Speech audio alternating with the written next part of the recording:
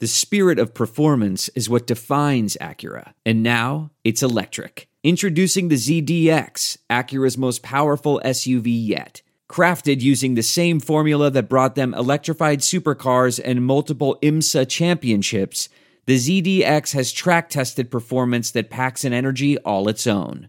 Unlock the energy and order yours at Acura.com. Guys, Ralph Marlboro here. You know I take my flavored whiskey very seriously and would never steer you wrong. I want to tell you about Hardhide Ponchatoula Strawberry Whiskey. Hardhide Ponchatoula Strawberry Whiskey is a strawberry-flavored whiskey blended with aged wheat whiskey, American light whiskey, fresh strawberries from Ponchatoula, Louisiana. It's 86 proof. Blended and bottled in New Orleans, Louisiana at the Porch Jam Distillery. Hardhide Strawberry Whiskey is not for the thin-skinned. Hardhide Ponchatoula Strawberry Whiskey is supporting Saints Happy Hour all football season. So support the people who support the show. Grab a bottle of Hardhide Ponchatoula Strawberry Whiskey today. You can pick up a bottle wherever fine spirits are sold in Louisiana, Mississippi, Texas, Florida, Georgia, South Carolina, and Tennessee. To learn more and to find a location to get a bottle near you, go to hardhidestrawberrywhiskey.com. That's hardhidestrawberrywhiskey.com.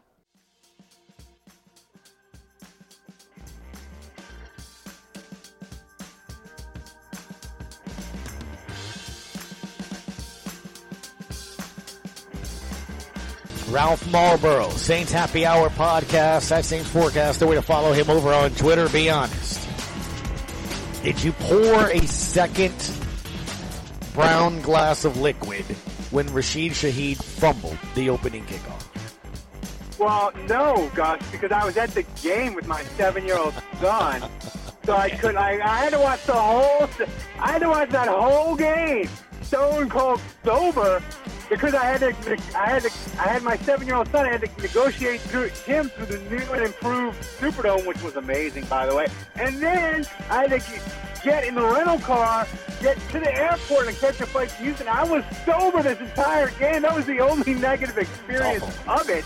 But yeah, like it was. I was trying to think of have the Saints ever had a worse start to a season and overcome it and won? Well, along those lines, right, one of the things that really stood out to me, I came up with 5 things on Monday, and Dr. Josh Roulette to my right and I were talking about this to open the show. Defensive line, wide receiver, the fact that you're 5 nickel players. First, you went from 0 snaps last year together to 41.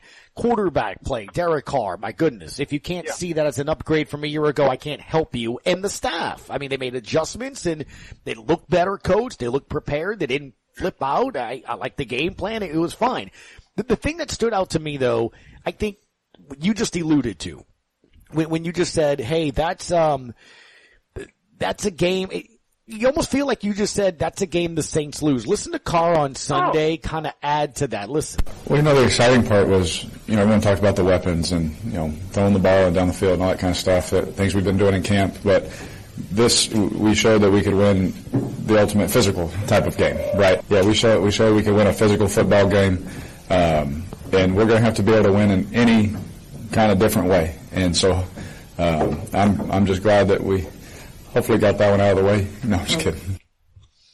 That's along the lines of what you're saying there, right? I mean, Josh said that's probably a game you lose last year. I 100%. That was my Channel 4 column on Monday. I mean, Dennis Allen sounded like a guy after the game, his post-game, sound that the Saints played to the team. He sounded like a guy who knew his team last year to lose that game. Like, he knew it. And, they had a quarterback that could make the 2 or 3 plays that they needed.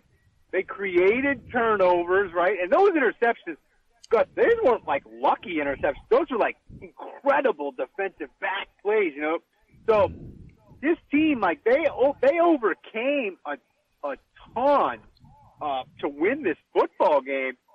And I just look at it, and I want to say this. This is one of my pet peeves about the tape eaters and the people on the internet, is they get fascinated and I'm not going to name names because I don't want to be derogatory to anybody.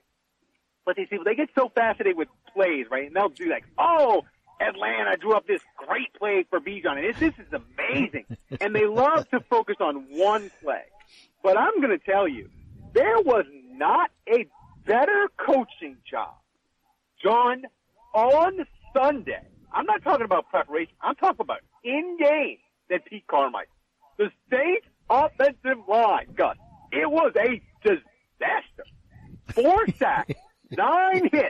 It was an abject disaster going into halftime. And the Saints fixed it. And the thing is, the tape eaters on the internet, in order to explain to you why the Saints offensive line struggled and how they fixed it, in order to do that, you got to watch the entire game, and you really got to know football. You can't just pick out one play, design this, and say, they tricked the safety here, this guy got wide open. Isn't that cool? So, coaching, my point is, coaching jobs like what Pete did in the second half and at half, those go completely unnoticed by the national media. It was tremendous, Gus. And I'm not saying Pete Carmichael's a genius. I'm just saying on Sunday, that's as good of offensive football coaching as you're going to see in game. Well, Ralph, I think that's great to hear from you just because we literally just were talking about that before the break.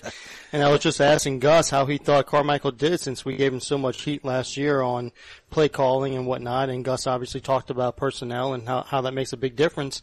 But it's nice to hear you say that you noticed Carmichael making the changes and how it showed up on the field. And along those lines, I think you're as good as your trust is, right? Like, that's right. You understand that, right, Ralph? Like, if the play caller, head coach, whatever, trusts you, then you can call certain plays. I mean, right. Let's just take Pete out of this with Derek Carr. Let's go 2 seasons ago, Ralph, with Sean Payton and Jameis Winston, the old he was handcuffed until he could trust him, right? Remember he threw the touchdown against Carolina and he said, I just threw it up and prayed to God. And Sean said, that's not how it works. He didn't trust him. And so that offense didn't look like Drew Brees because he didn't trust him. And I thought that was the other thing that stood out to me with what Derek Carr had to say. Listen. Yeah, that's all Pete Carmichael, just trusting us as players. It's a play that, we talked all game. And before that drive, it was a play that him and I had talked about. I was like, Pete, I love this. And what was awesome about that, it was our first game really playing together, with all the situations, all the scenarios, game on the line. And Pete trusted us, to make a play. And, as a player, that means so much to us, that he would trust us in that situation to go get that for him, and for the team. And, hopefully we can continue to do that because he showed to us that he trusts us, so we got to keep proving to him every week that we can earn that. When you hear that, Ralph, what comes to your mind, man? I mean, it comes to my mind is like that's the Sean Payton sort of offense, right? And that was a frustration of Derek Carr with the Raiders. He was getting frustrated because Josh McDaniels, he wants it run a certain way. He doesn't want you checking in and out of stuff. He's sort of, I called it, I run it. Don't be switching it around and doing that stuff.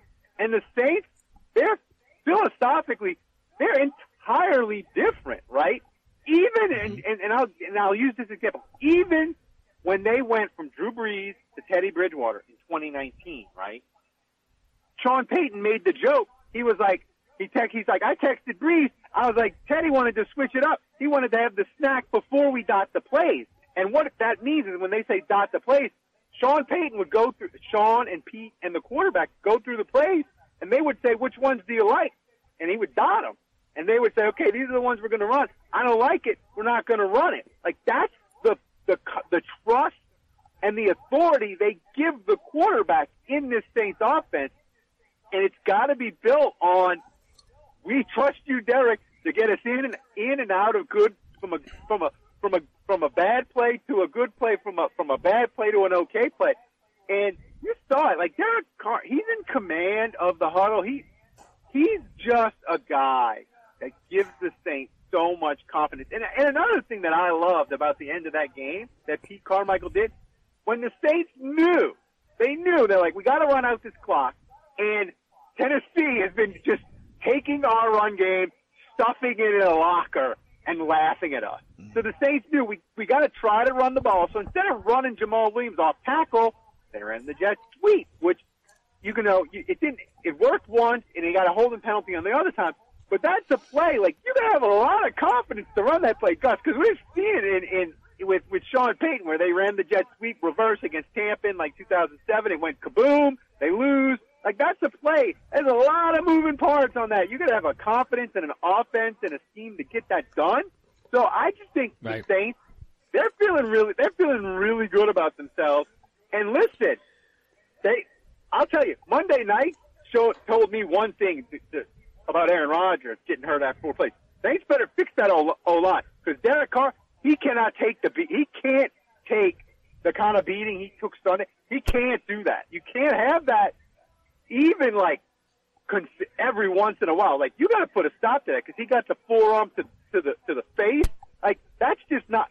I don't care that he's in the best shape of his life. It's not a sustainable business model when your quarterback is getting beat up like that.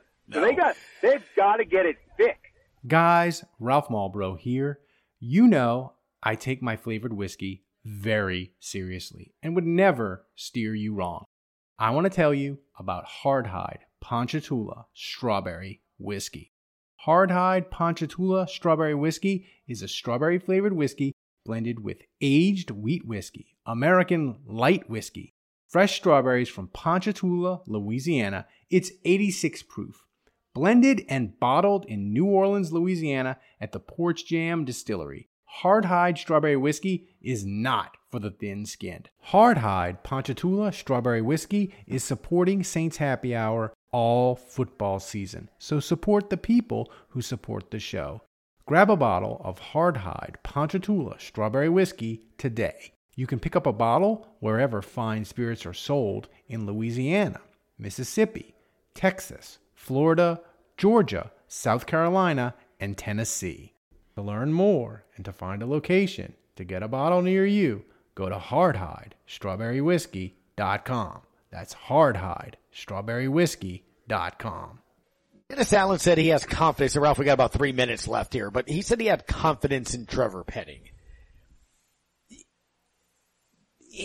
You got to give him time, right? You got to give him. You got to give him time. And here's the thing with Trevor Penning is, I know Saints fans were frustrated that the Saints drafted a project. I hate that. And I get it. Like, you drafted a project top 20. I don't feel great about that.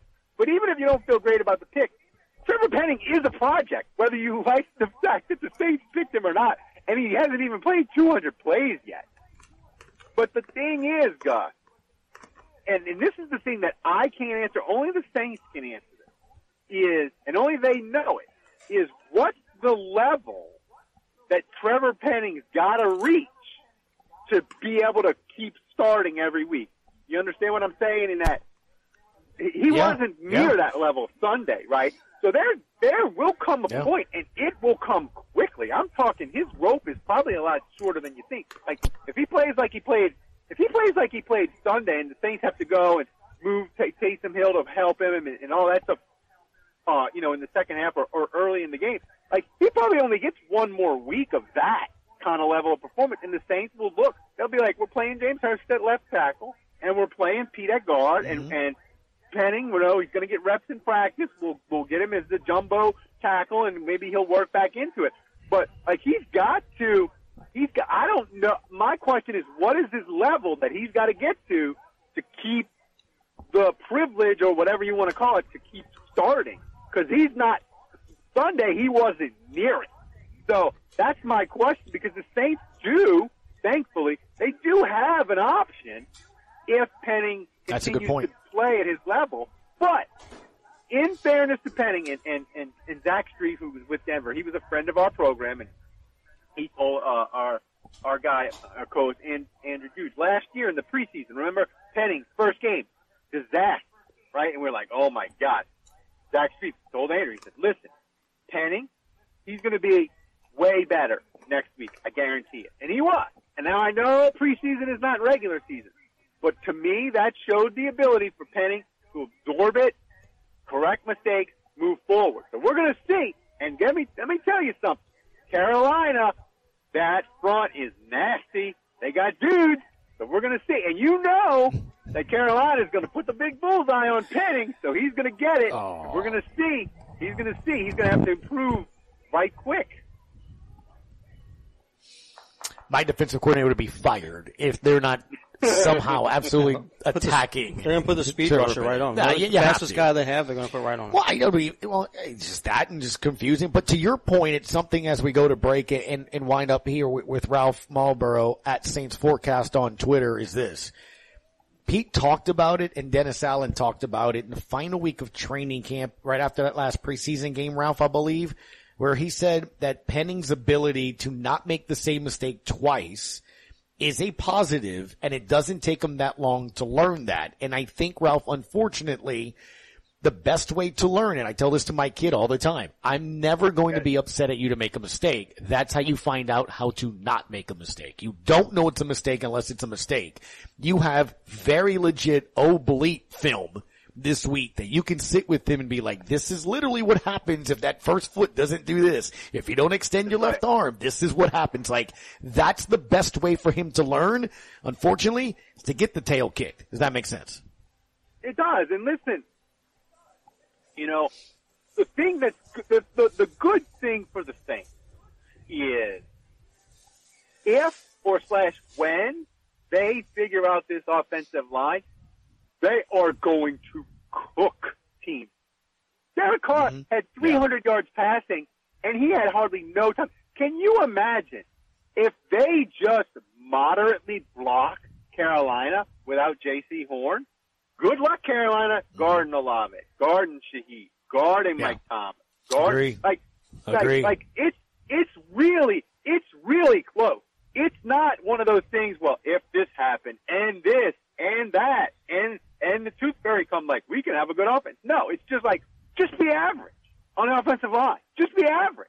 So, like, it's right there. So that's, to me, that's the positive. Like, it's clear as day. We talked about it all summer. It's still there.